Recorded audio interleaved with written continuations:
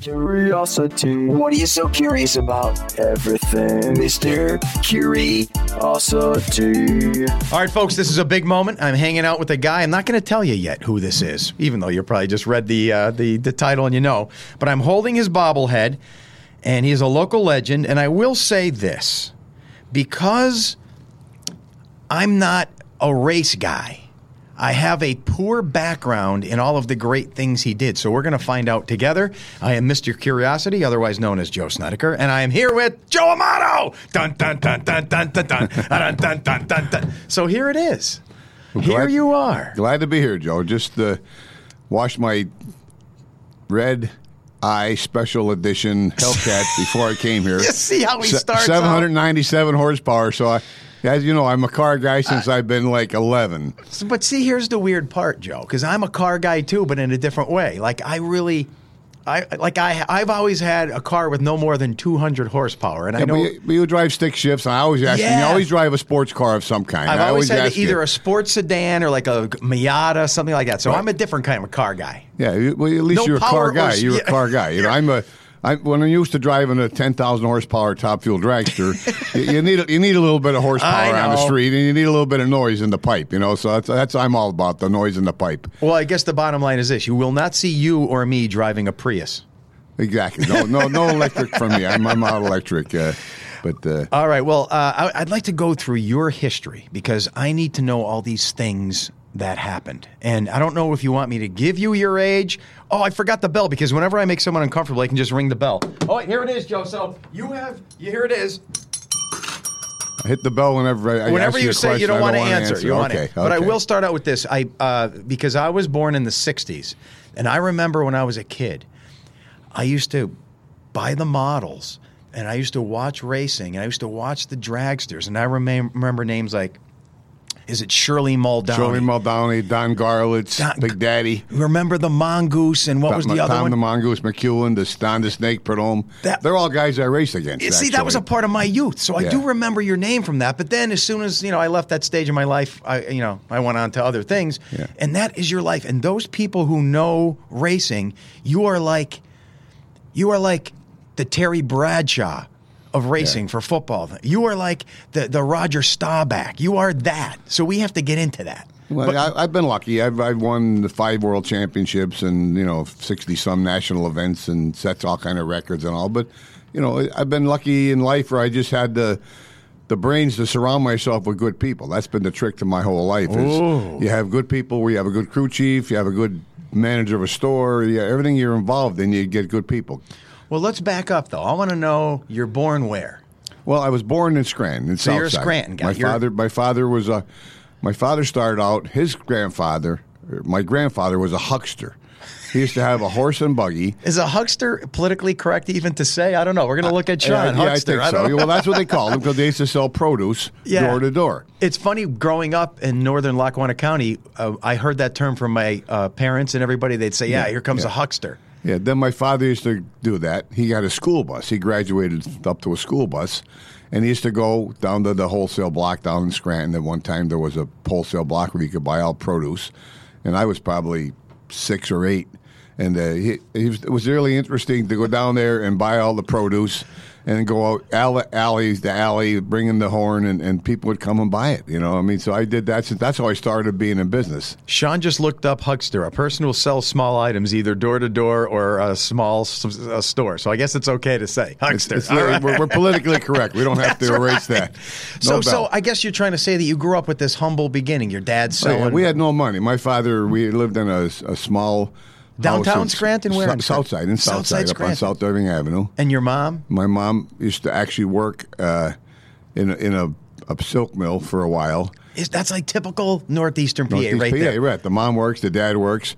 My dad did a lot of things, though. He went from being selling produce and then he had a route with gumball machines. We used to go to bars and put peanuts and gumballs in where, you get a winner, you put pennies in. And so you're a little kid going with him? I was a little kid going with him, just doing that stuff. And he always had a lot of pistachios around because we had pistachio machines. But so I think you're painting a picture, though, where you're saying your dad was this intrinsic salesman type? He was an entrepreneur. businessman? He was a businessman entrepreneur. He was. Then he opened Chuck and Joe's bar with my uncle down on the top of Chuck and Cedar. Joe's. That's what it's called. My father and my uncle. So now you're like, what, 10, 11, 12? And I was probably 9 or 10 then. You're in high school. You're in elementary yeah. school, rather elementary Right. school. And then so Brothers, they did that. sisters all around? I had a sister and 2 brothers. So they were around. I was the oldest boy. My sister was older than me by 2 years. Okay. So then my mother was working in the restaurant, with my father cooking and all that, and my uncle, and that lasted a couple of years. They didn't like that, so they got out of that. My father opened the deli up in Southside on Pittston Avenue. He was a delicatessen, and he was selling. There was pinball machines in the back room and things like that. I selling ice cream and Sunday paper. So I used to hang around down there. I used to go. The guys would be playing the pinball machines, and they'd give me $10 to go get a roll of quarters, because one of them pinball machines where you could get the boxes and you could win money. Yeah. So guys used to do that. But is he, so am I picturing you and your siblings? Is the money rolling in? No, Are no, you sharing the same little bedroom? What's happening? Me and my sister and my brother, 3 in 1 bedroom. 3 in 1 bedroom. Yeah. So they're trying to make a living, trying feed to the make kids. a living. My father tried a bunch of different things, and then he realized that the guys that were hanging out there, the car guys, the kids, they were 16, 18, 20. At the bar? No, at the restaurant. delicatessen. I'm sorry, okay. They were going to New Jersey to buy their bubble skirts, lake pipes, hot rod parts.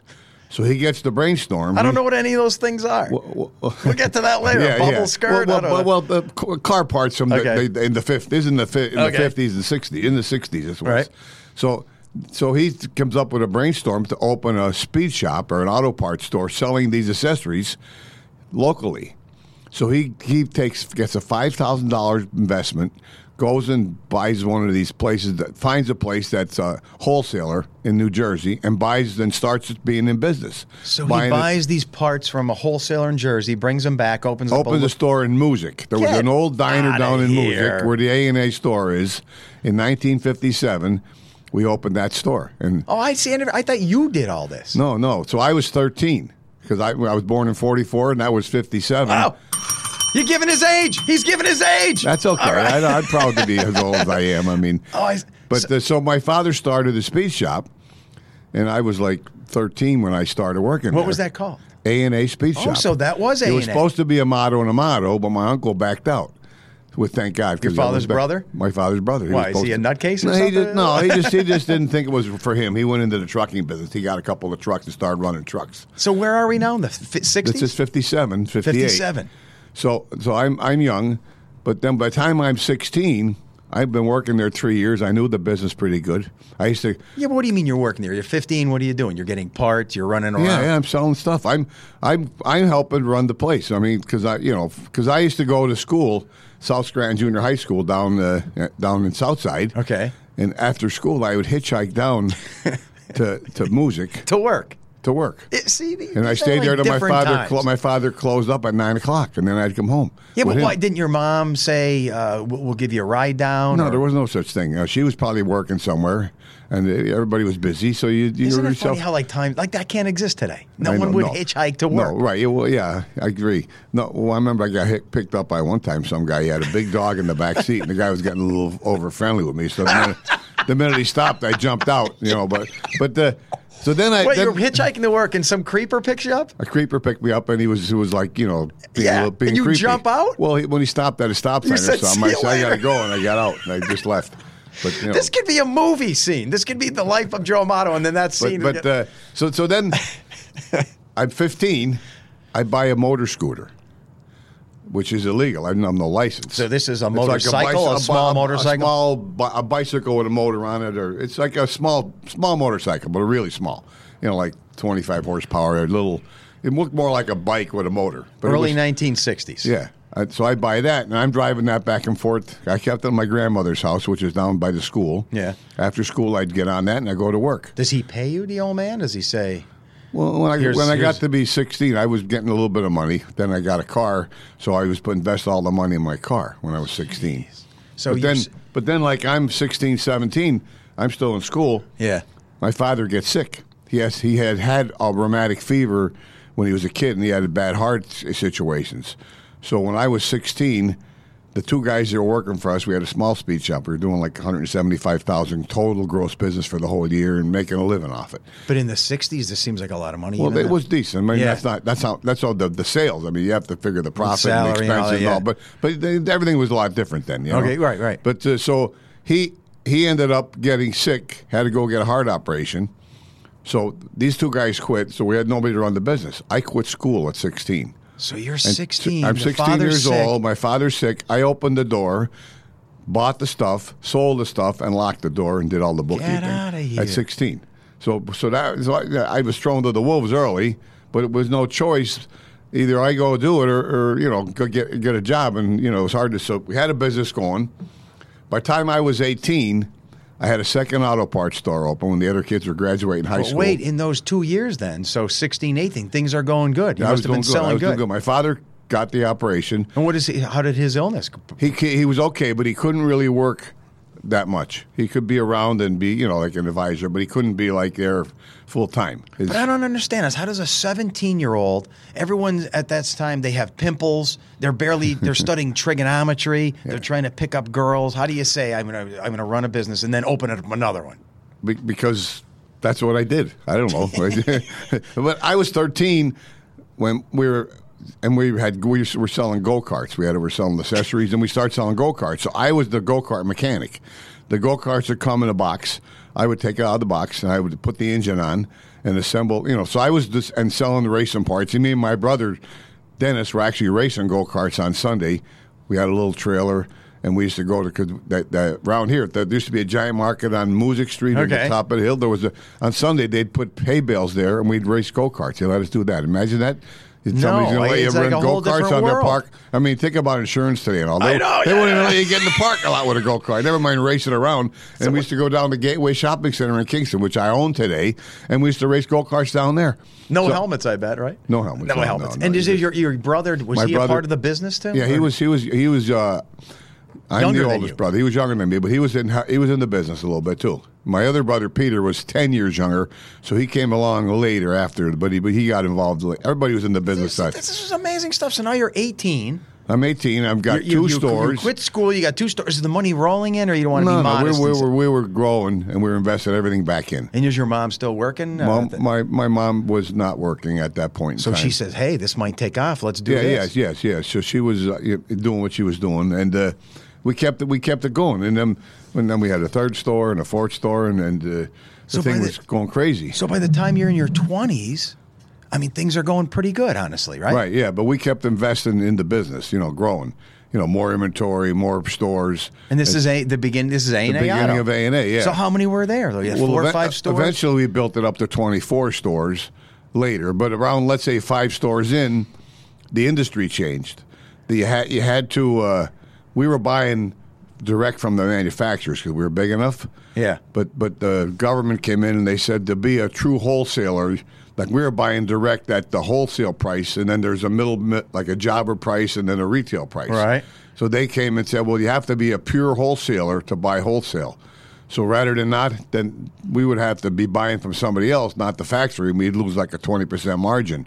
So we opened a wholesale place called Street and Strip Speed Distributors in our A&A store in Music, which we had built into a big store by at that point. We kept putting the dishes on it. We built some stores. I mean, Is this all in the 60s? All in the 60s, yeah, 60s. So then that we started selling it to other auto parts stores with this wholesale place. Oh. So you still have retail? We still and have retail, wholesale. and we're whole, and we sell to ourselves the wholesale, and we're selling other auto parts stores. And that one's crazy. That we hired a salesman, a guy named Joe Walsh. And So here's you're still in your 20s? I'm still in my And you're 20s. like interviewing people to run businesses for you, GMs or whatever you call it, to run this brand. Yeah, but you just do what you do. You know? But were you like big time then? Were you like, okay, I'm going to buy a new car, I'm going to get a no. house? Actually, I shouldn't say that. I did buy a brand new Corvette, a 1966. So let's see, 44, 54, 64. So you're I was not even 22. 30, yeah. 22 when I bought a brand new Corvette. $4,200 I paid for it, brand new. And I used to had that car. I didn't drive it that much because I was always working. But let's back up though. When I was young, Yeah. as an entrepreneur, Yeah. when we lived in Southside to make money, I used to cut grass for people, shovel snow. I used to set bowling pins.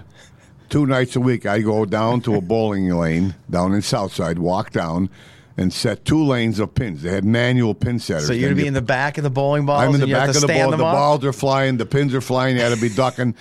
Set the pins. I get out there 11 o'clock at night. I would go to Yankee Mike's Texas Wiener place on Pittston Avenue, which was still there, and go get a hot dog for a quarter, or go to Turnaby's Pizza, which is my aunt, and get a piece of pizza, walk home, and get up and go to school the next day. And then I had a worm business. I was selling worms. I mean, people, they look at me now and they say, hey, he drives around in a Ferrari and he got a lot of money, but they forget where I came from. I mean, believe me, I used to go out picking night walkers at night with a flashlight in the neighbor's yard and keep them under the porch of my house. I had a worm bed, and people would come by and they'd buy, give me 25 for 2 cents a piece. Here's 50 cents. I sell worms. So, I mean, I had a paper route on Sunday. And you're like 7, 8, 9, 10, 11, 12 here? Yeah, young. 11, 12 probably. By the time I was 16, I had enough money saved to buy a car. Get out of here. Well, I mean, the same. Because my brother never did anything. He didn't do that, and he didn't have any money. You know what I mean? So you were kind of the aggressive go-getter out of your siblings, at least? Yeah, not that you're saying that. No, they always wanted some of my blood because I have so much energy. Like I'm like full speed ahead. Some is good, more is better. But you would say that's just natural. You're not like, you don't say I better do this. It's something that drives. It's just to do it. Like I got up this morning before I came over here. I realized I had another 20 minutes. I want to wash my car right in front of the driveway. Yeah, I washed the car. Well, who's that? Jack Nicholas calling you there? I mean, you got a phone call now. Watch this. It's going to be a big time guy. Here it is. No, it's my buddy calling about. Okay, all right. So my Jeep is in the deal. My daughter's Jeep is down getting fixed. One of the rules here is we have to let calls come through. That's the beauty of it. Okay. Yeah, keep them coming. I like it. Okay. It's a part of life. Yeah. No, so you're this go-getter guy, but you can't explain I've always been it. aggressive. I don't know how I got this energy. I was just born lucky, maybe. But you said your dad was doing that. So my dad was aggressive. I think I'm like my dad. Maybe my other brothers and sisters are like my mom more. But how did that end up though with your dad's illness? Well, my dad, the funny part, he used to smoke when I was younger. Yeah. My mother smoked. Who didn't, right? Everybody smoked. But then I saw my dad smoking, and then he would be like, he would have heart problems. Yeah. Then he'd stop smoking, and he would eat healthy, be walking around eating sunflower seeds, and I saw him get better. So, it's ingrained in my mind that if you eat healthy and exercise, you're going to live longer. If you want to smoke and eat the wrong red meat and all that stuff, you're probably not going to be healthy. So I've always tried to do the right thing. And I'm 75 years old, and I basically am pretty healthy. I do yoga, I work out, I bike ride. You're thin. I try and maintain my weight. I do everything. I never even started drinking coffee till I was over 40. Be honest about it, right? Or even wine. But that's anecdotal because maybe you just have good genes. I mean, there's some people they can do all the right things, and if you but I have bad family history. All my people, my family have had heart issues. My father's family, my uncles, and my father lived to be only 60. And he had more heart issues, and he had angina and all. So he had open heart surgery. Back in those days, they just put a piece of something out of your leg, a valve, a piece. They would put pieces. They didn't have the technology today. No stents, none of that angioplasty. stuff. So he went back to have an operation at age 60 because he couldn't even walk without getting angina and all. So and he never made it off the table from all the years of doing the medicine. So when A&A is spreading and you have stores and you're kind of running everything, is he a part of this, or is he just? No, he was a part of it. Is he making the decisions? Is he saying, "Little Joe, I want you to do this," or are you in charge? Well, he was. It was like under your name and everything, or was no, it? His name? No, okay, no, so it was his business. No, he was there. He was there. He was a big factor. He taught me a lot. Okay, I got it. We used to fight though, because sometimes I'd want to do something and he didn't want to do it that way. Yeah. So we would argue like father and son. I'd quit about once a month. And I'd go work on my car, and then I'd come back in a couple hours and go back to work. Yeah, but I mean, but he did teach me everything. I mean, it was like he was a great business person. Yeah, and I learned a lot from him. And his brother, my Uncle Paul, I taught a lot from him. He had a big corporate job. So you're lucky to be in life. Be like a sponge.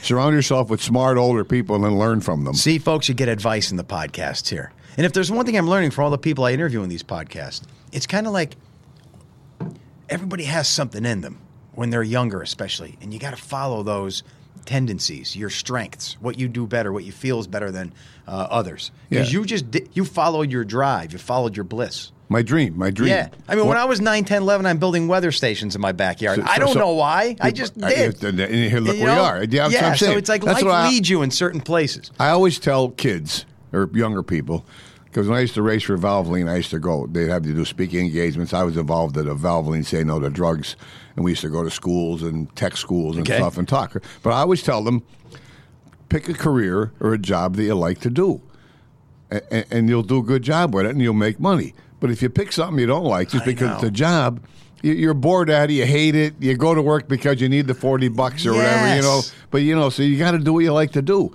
and try and pick something that you're good at. Yeah. And then you become great and you have a chance to advance. But some people don't get that. I hate how a lot of students, and I tell my kids this, what career makes the most money, and then they go to that as if the money is going to make you happy. You got to like it too, otherwise you're just going to be a drone working, living for the money. There's no means to that. And like this intern thing where kids do it today, I think that's the best thing. It's great. I tell all the kids. In fact, my daughter just did an intern. I have a 21-year-old daughter. She's going to be a senior in college in Auburn this year, and she wanted to be she's studying to be a physical therapist type person for football teams, like for pro sports. My wife knows the people that own the Buffalo Bills, who actually Pagula's. They're from Carbondale, believe it or not. Pagula, my people. Yeah, Pagula from Carbondale. They own the Buffalo Bills. Really? And his wife. And why don't I know this? Well, he still has a sister here. He comes down to visit. Is that right? He's been downstate at my house a couple times. Of course they have. Yeah, but I mean, there's a good example. A guy, he used to go to school in Carbondale. He went to Scranton Prep. Okay. He was young. He hitchhiked from Carbondale to Scranton Prep to go to school. Is that no right? money.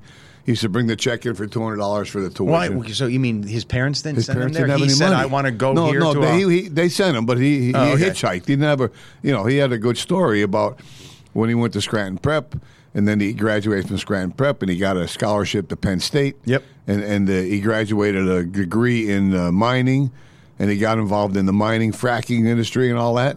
And he's like 65. He's a billionaire.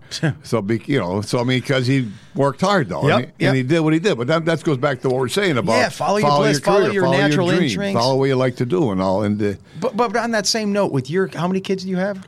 Well, they're my stepkids actually. I was married.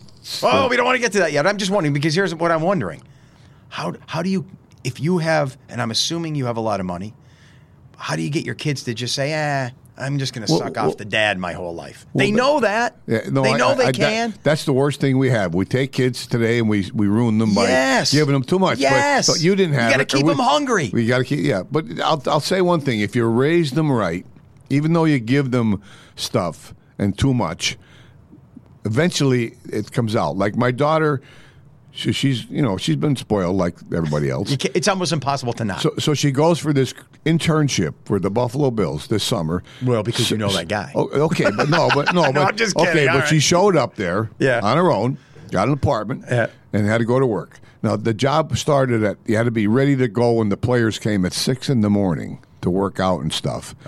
So she had to be there at 5:30. She was on it. Perfect. She worked from 6 a.m. till 6 and 7 at night. Worked her brains off, loved it, learned a lot, learned she doesn't want to do that.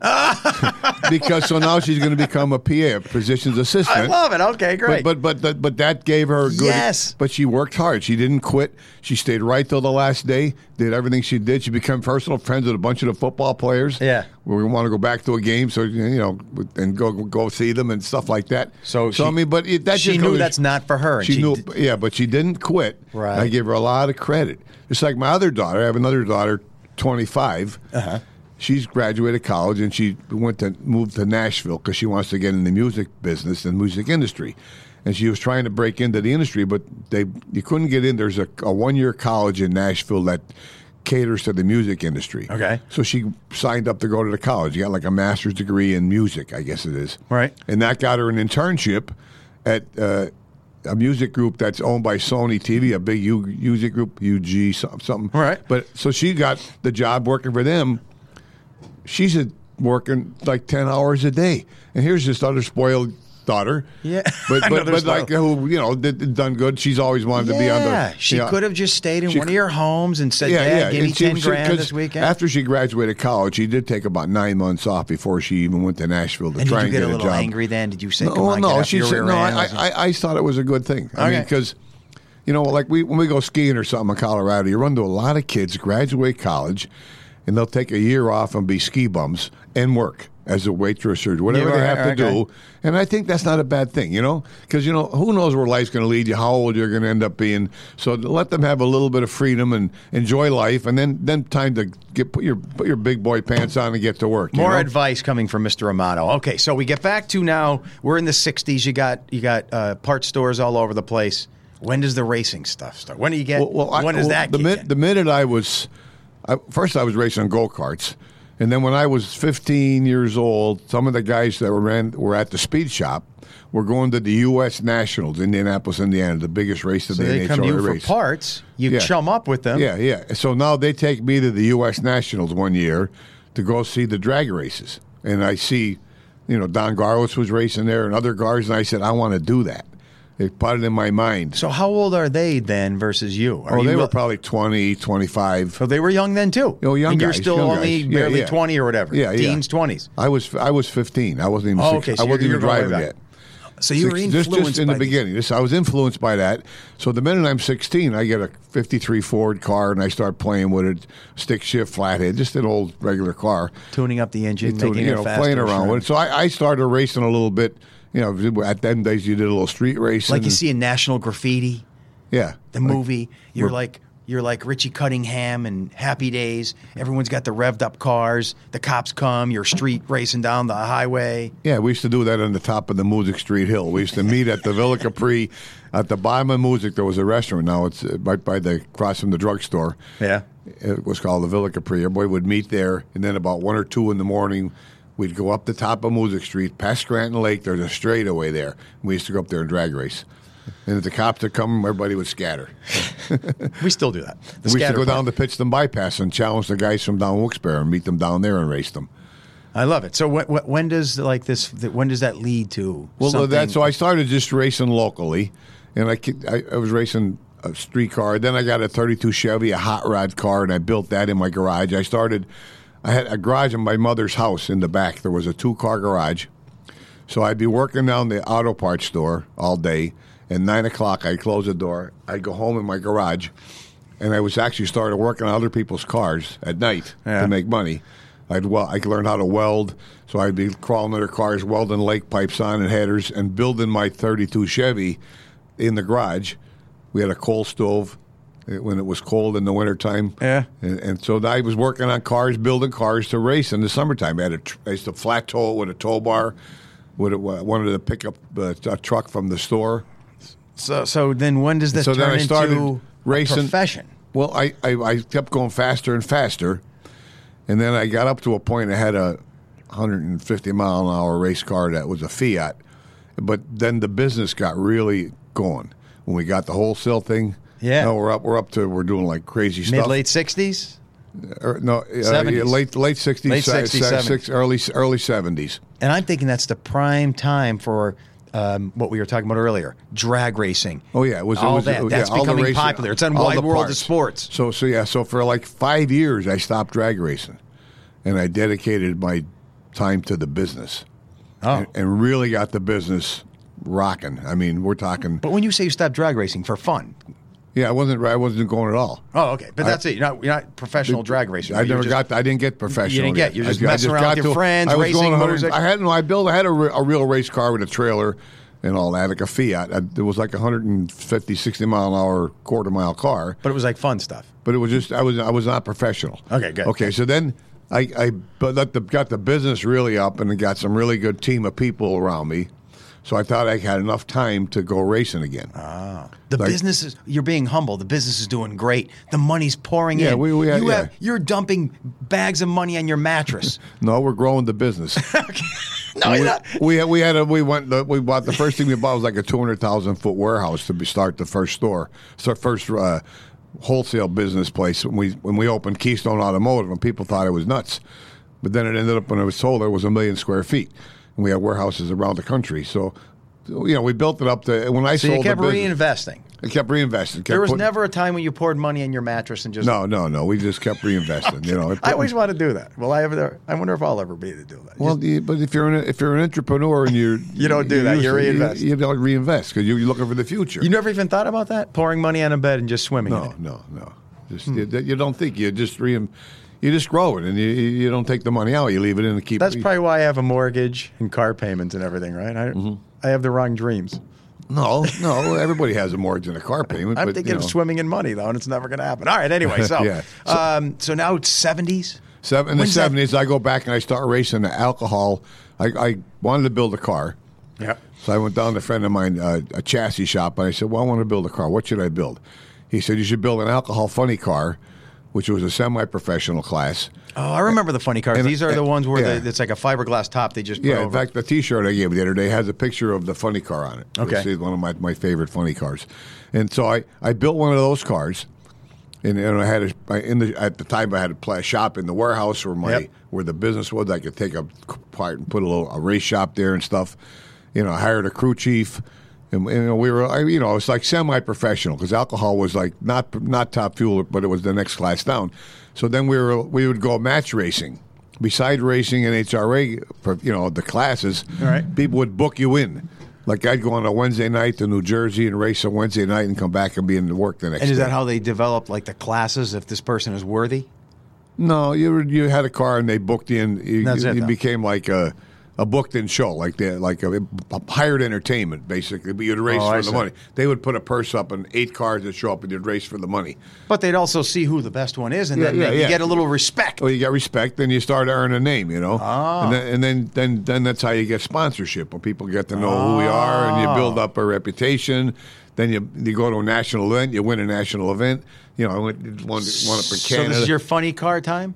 This is all funny car stuff. All funny car And just stuff. so the listeners know, and I know, a funny car looks like a regular car, right? It has a fiberglass body and it's a racing chassis underneath it. Right. So it could look like a Chevy Chevelle. Yeah, Not Mike, I had a Monza, a Chevy Monza. Not a dragster. That's a whole different thing. No. So you're doing good with this stuff. I'm doing good with that. But then the class ended up, they switched the class and they were running the funny cars against the dragsters. That's weird. I never heard of that. Well, they first had 2 classes, then they combined them, and it was an advantage to have a dragster. So I built a dragster, got rid of the funny car, The long, narrow long, ones. skinny car. Yeah. So I had an alcohol dragster. That was like a 200-mile-an-hour car, And then I did that for a couple of years. Won. You're doing good. I'm doing You're good. building your own cars and you're winning. Got a little sponsorship money coming in, and so then I decided to go Top Fuel racing in 1982. That would be.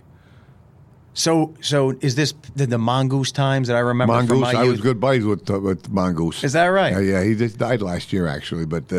So this is becoming. It's on Wide World of Sports. Yeah, Wide World of Sports. All I'm of just that. a little teenager. I'm watching this stuff. Yeah. It's pretty cool. I had the models at my house. I probably had yours. Yeah.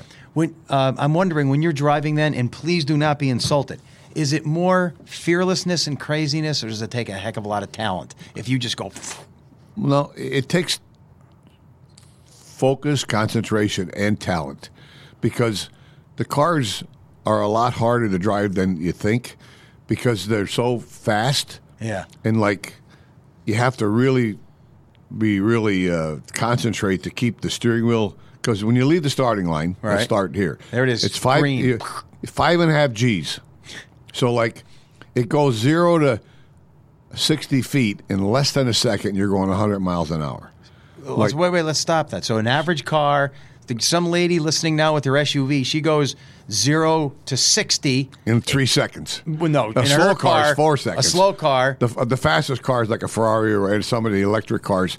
I'm They'll talking do about it the in average person. It'll take them 8, 9, 10 seconds to go 0 to 60. Yeah, your yeah. average Camry or something. Yeah. So you're saying you go 0 to 100 in less than a second. Like 1/1000, you're going 100. Wow. And it's 5.5 G. It's like a rocket. You hit the gas and the thing just leaps. So your whole body is thrust back, Well, and you're- yet yeah, you we- have to shift? No. In the beginning, we had 2-speed. You had to shift at one point. And then eventually it got so much horsepower, you run like a 5-disc clutch that you don't put all the power, even though you floor the gas. Yeah. The power doesn't go to the pavement, to the rear wheels, until past half track. Because it'll just spin. In theory, like you have a stick shift Miata. Yeah. You rev the engine up, and you just let the clutch out just a touch. so it's creeping. Yeah. And you let it out a little more, and it goes more. You're going to burn the clutch up, but these are metal disc clutches. They're made to do this. Oh, I see. So they're all controlled by a pneumatic timer, not me, not the driver, because you can never be that precise. Oh, I see, right. So you floor the gas, and the crew chief sets the clutch up to let the power in as it goes down the track. And so you only have like so many horsepower, 10,000 horsepower, and the front end jumps off the ground. So and it might fishtail, and you're going to the wall. Well, you have to correct that. You got to correct it, but you keep the wheels on the ground, so you got to watch that you don't overcorrect it, and then it'll snap the other way. So I mean, that's what I'm talking about. You have to be able to drive it and feel the car, and sometimes you'll go out 100 feet, and it'll spin the tires in the back. You smoke the tires, and the other guy smoked the tires, and you're in a race. So it's called the pedal fest. So like you back off, and you have to get the gas back on smoothly and easily because it'll smoke the tires. And if you put it on too fast and the car is aimed the right way, it'll run right into the wall. And you've done that or no? You've probably been in horrible wrecks? Oh, yeah. No horrible. I bounced off walls at 345 miles an hour. I've been on fire, but I was never upside down on my head. Never rolled over. I'm probably one of the only guys that raced as much as I did and won that many rounds on the track that didn't do that. I mean, Bernstein, Garlitz, all those guys, every year they'd be rolling over. I came real close a bunch of times, but I always escaped. I always had the reflexes or the luck. I don't know what I had, but I never was upside down. And that's something that not many people can say that. And even if you do wreck, you're in this cage, so it protects you, this metal cage, for the most part. Well, and you're in a fireproof suit? No, I don't know. Yeah, well, that's another story. Okay. I was on fire once at 285 mile an hour, blew the crank out, and I'm in the car, and I have a picture of my house. It's a car completely engulfed in fire. I've got these fireproof gloves on. Yeah. And I strained my neck because I was like thinking, should I jump out? You know, but because you hit the parachute and it burned the parachute off. Get out. So you're trying to get stopped, and I got stopped, and the fire went out. And then I looked up, my hands were burned because my fireproof gloves only last so many seconds. Yeah. My eyebrows were singed. My helmet's burned. I mean, all this fireproof stuff is only like for a short time. You know, you learn a lesson. How you put gloves under them to have extra protection, things like that. But you just, the safety is good. But in my driving career of 20 years. Professionally, I'd say 10 people I know died drag racing. Okay. Because it's not as safe. Yeah, It's a lot safer now. But in fact, when I retired in 2000, I put a young man in named Darrell Russell from Texas. I had a team, and he was driving my car, and we were doing really good. And he had a tire piece blew apart and hit him in the head at the finish line, and it killed him. So I had a kid driving a car for me, and that's after that I only raced another year, and I had that's no fun. So that changed you. That changed me. Yeah, when someone dies and you're on your watch, you're a young man, married and all. So, but that was a. By that point, you had proven yourself. You had broken records. It says here you were first driver to exceed 260 and 280, top fuel NHRA professional career victories 52.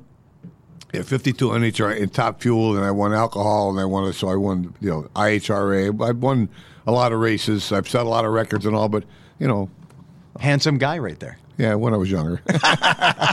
So speaking of, when is all this happening? How old are you? You're in your 30s. Well, I won my first championship in '84. So I was born in '44. Yeah. So 54, 64, 84, 30s to near 40. 40 years old when I won my first championship. And what's life like now? I don't want to get too personal, but it's got to be, are you like a rock star? Is it women and money and champagne and partying and going from city to city? Are you, I don't know, or you don't want to say? Is it bell time? No, I'll say. I mean, well, first of all, I was married. Oh, you were married at this time? I was married when I was 21. Oh, so as the parts thing is expanding, you're a married man. My wife, Geraldine, all right, she was a beautician, and she used to come down and help me write checks and do office work and stuff for me when I was running the business when I was young. So she helped me grow the business, so to speak. And then when I was racing, she was there with the racing. So you're married for the first part here of as you go from a guy who's racing the streets of music to a national racing legend. You're married the whole time. Yeah, and I focused there was partying, there were groupies, and guys did that stuff. But Not you? But those guys didn't win championships because they were too busy partying. And I were focused. I was focused. And beside focused, I had a business back in Pennsylvania with over 1,000 employees. So I was at the races, but then Monday I would be back at the office. Oh. So at the time we had a jet. I got my own plane so I can be home. So we'd race and we'd come home. Yeah, but you didn't tell me that it was doing that good. Now you have your own jet. You have all these stores. Well, this is when we had. Are you building mansions all over? Where are you living at this time? No, I had a house I built in Old Forge. Old Forge. So you didn't have another home? That you were still. That was the only house I had. Okay. I lived in a house. It was a modest house in Old Forge. And yet you'd get your trailer, your crew, and you'd go race. Does the racing thing make tons of money, or not necessarily? No, the racing. The only good thing is by having the parts business, I was able to get sponsorship for the racing team.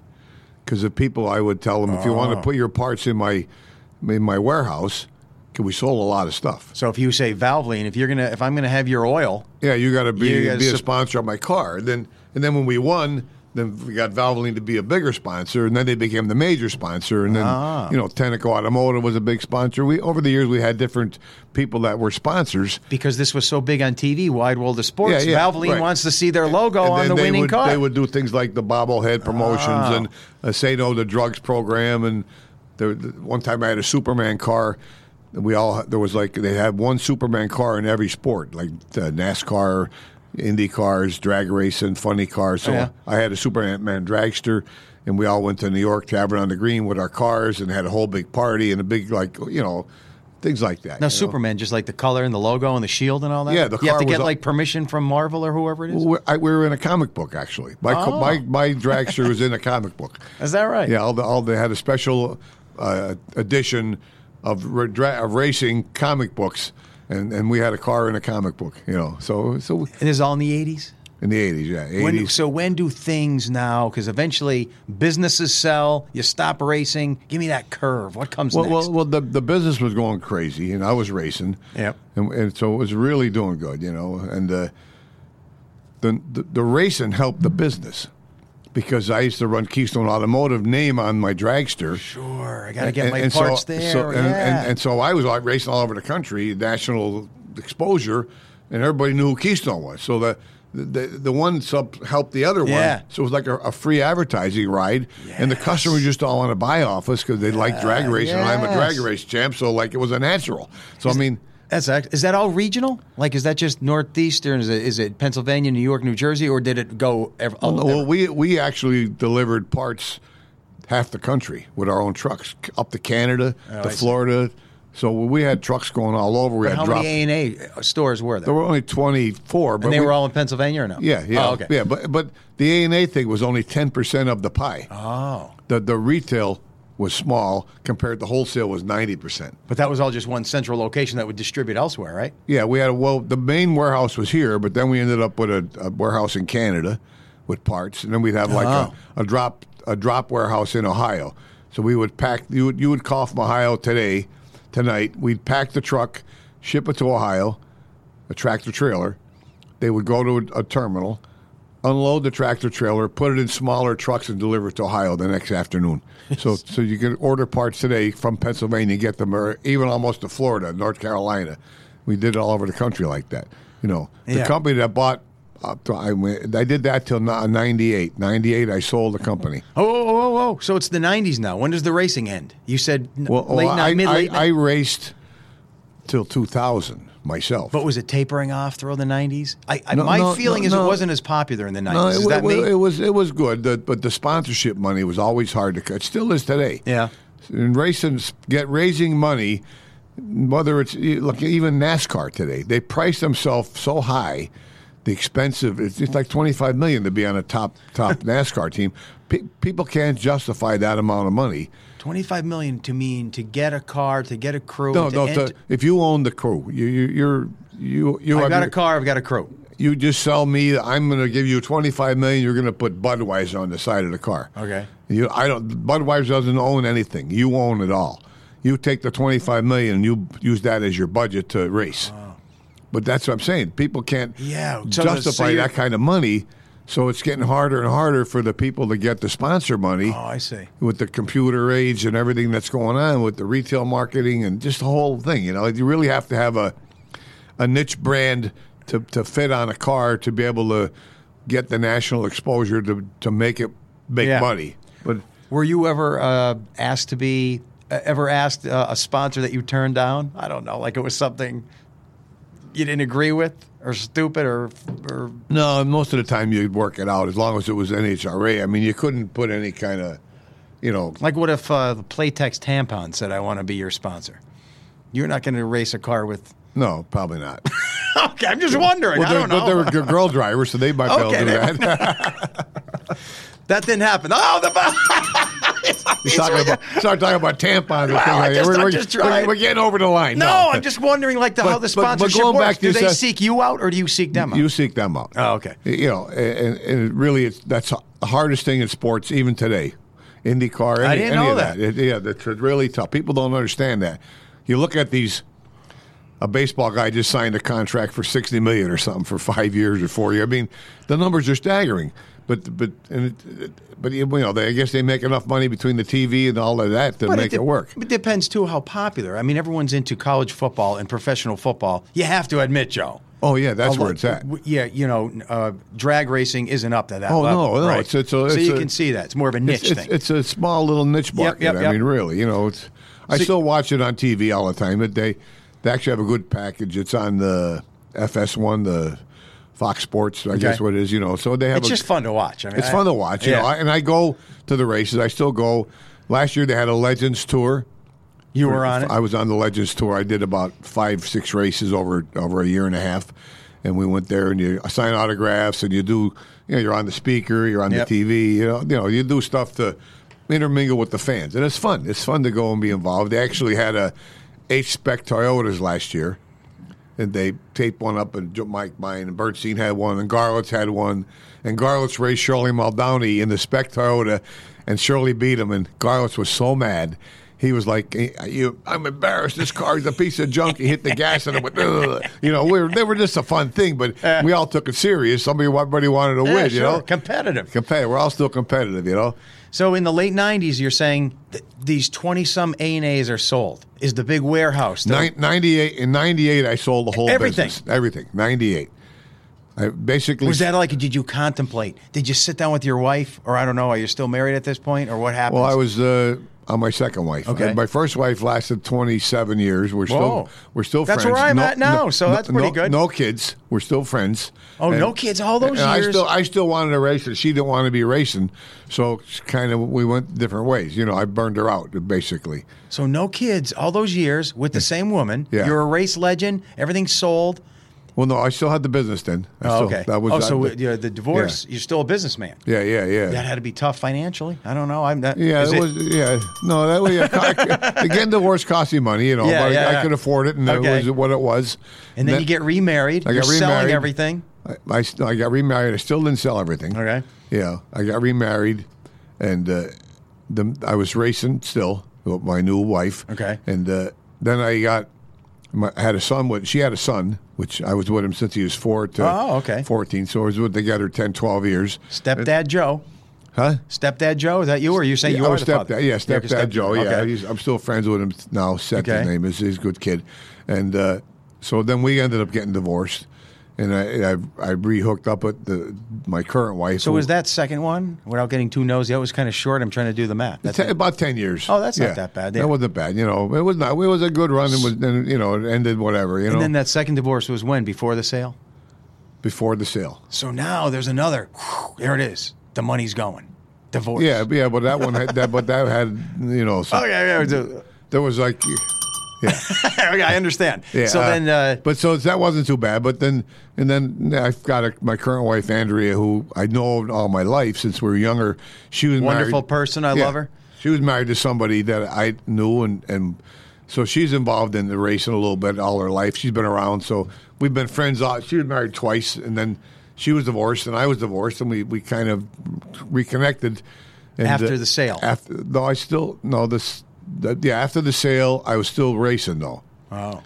like that would But be. I'm just wondering with that sale, without getting too nosy again, I imagine you had to contemplate, should I do this or was it I'm done with this? It was No, an easy it was move. time. It was time. It was Well, time. I had my brother, and there were two other guys that were partners. There was four of us. Me and my brother would have made it was our business. But I had two other guys, Lanny and Jimmy, that I let them get into the business because they were like, I wanted to go racing. Needed somebody there that had some skin in the pie. So you're in your 50s, you sell this, you're set for life. Everybody's Yeah. doing great, tons Yeah, of money. Exactly. So basically, I retired in '98. So that would be. Yeah, almost over 20 years ago. Yeah, but I was still young though. Yeah, am I young? That was my age. You were in your early 50s. I was like just 50. Yeah. Yeah. And so Sold the business. sold everything. But I still Is it was still racing. called A&A today? Still called A&A and Keystone Automotive Operations. It's still all called that. Huh? It's still called that. Still called that, Who yeah. owns all that now, or is it top secret? No, it's Like a big- LKQ, which is a French company, which owned Keystone Crash Parts, which our name is Keystone, and they happen to have Keystone Get Crash out. Parts, which is really crazy. And they integrated our business into their business. They're the fourth or fifth owners since I sold it. Oh. Some venture capital people bought it, and they built it up and sold it, and somebody bought it and sold it. One company almost ran it into the ground, and then these guys bought it, and they're the best operators. They do a great job. They still have a lot of the employees working for them that were working when I had it. That day when you sold it, though, and you're signing the check, not the check, but the all the documentation with your lawyer, that was had to be nice. like a weird. That was nice. Well, you had to open up the doors when you were leaving that day and felt like the king of the world. Well, yeah, you figure, no more stress. Yeah, and all this money, no more stress. This No more is it. stress. Now the stress was, what do you do with the money? And you're still racing after that, 55, 60? Yeah, I raced a couple more years myself. Then I retired, and I raced 4 or 5 years and then had the driver get killed, and so then I bagged the whole thing and just stopped racing. And then when was that again? 10 years That ago? would be 2004. 4, okay. So 14 years ago or whatever. So Yeah. so since then, now I understand you're on this, what you call Life is Good tour. yeah, we married to Andrea, and we had 3 nice kids. She has a son who's 19, and a daughter. So I kind of was around with them for the Yeah. last 10, 15 years since they're young. So I've raised a son before and these kids. So that's fun. The kids are good. They keep you young. But do you feel like, I don't know, I want to start a business? Do you feel, well, you do. No, Because I do. now, Well, no, I sold the business, and I had the money, and I was like investing in the stock market and stuff. And the period from like '98 for the next 5 years, the stock market wasn't really doing much. No.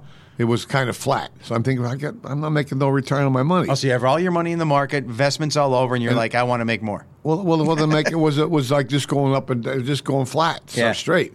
So then I bought when I was married to Donna, that was my second wife. Her father was in the real estate business, commercial real estate. In Wilkes-Barre had some shopping centers. So I said, well, let me try that. So I got a shopping center. I bought a shopping center, the Gateway Shopping Center in Kingston. And I started remodeling it and fixing it up. Because we always built our own warehouses, our own stores. I knew all about that stuff because I did that all my life. We did our own construction and everything. But think about this move now. You could have done nothing. You have all this money, free Yeah, but time. So you always have to do. And I was create. bored. I was Yeah, bored. You were there. It is. I needed the It's action. official. I needed the action, You were bored. So do you remember just sitting around thinking, I need some action in life. Life is boring. What am I going to do? I have all day, nothing to do. There's the conundrum in life. I always think, why does Paul McCartney still tour? Why does Bruce Springsteen still tour? They're in their 60s, 70s. And they don't have to do anything. They don't have to do anything, but yet they get in a plane or a bus. They love it. Yeah, they love so it. you You like the action. You got to do something. It's like I started at one shopping center. Now I'm up to about a million square feet. I have 5 shopping centers, and I just do it as a hobby. It's not even like a serious business in my mind. Could you tell if this is making tons of money, or you don't want to say? It's making good money. Good, yeah, making good money. So I love it. Well, So I've always had the touch. Yeah. Like whatever business I get involved in, 8 out of 10 things seem to work. Don't ask you why. And, I didn't go to college, but I'm very street smart and common sense smart, and so I'm willing to work. And so to me that's why I'm successful. No, I think it's something else, and you're not going to admit this. And I'll say this. because you're just a nice guy. You're forgetting that part. Well, yeah. There are a lot of jerks out there who other people they're not going to work with. They're not going to attract good people because they're jerks. You're a nice guy. You're exactly right. I treat people right. Yes. I treat the janitor the same as I treat the president of AT&T. There's the secret. Forget about everything else. Yeah, you treat everybody like you want to be treated. That's how I look at it. Yes. And, you never know what bridge you got to crawl back over, so you don't want to burn any down. And too many people forget that. And I surround myself with good people, too. And we have a great life with our Life is Good tour. I travel over 100 days a year somewhere.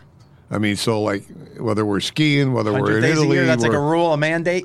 No, we belong to an exclusive resort club. Oh, you go 100 days and we have a year. 85 days a year with that club. Then we have another club 25 days. So we're always traveling somewhere. That's excellent. So we just love it, just travel. Someone said to me, you can judge a person by how they treat people to which they cannot benefit from, whether it's another person or an animal or a dog. So that's what I like about you. You treat people, they may not benefit you in any way, but you treat them good. Yeah. You want to be nice to people. It doesn't cost you any more to be nice. Yeah, not just those who benefit you. Be nice to everybody. You don't want to just be nice to someone who can take you golfing or something like that. No, you be nice to everybody. Be nice to everybody, and then it all works out. And there's a perfect ending, and that's also why I bet you support St. Joseph Center and Go Joe, right? Yeah, definitely, because it's a good cause, and you're putting your time and energy into it.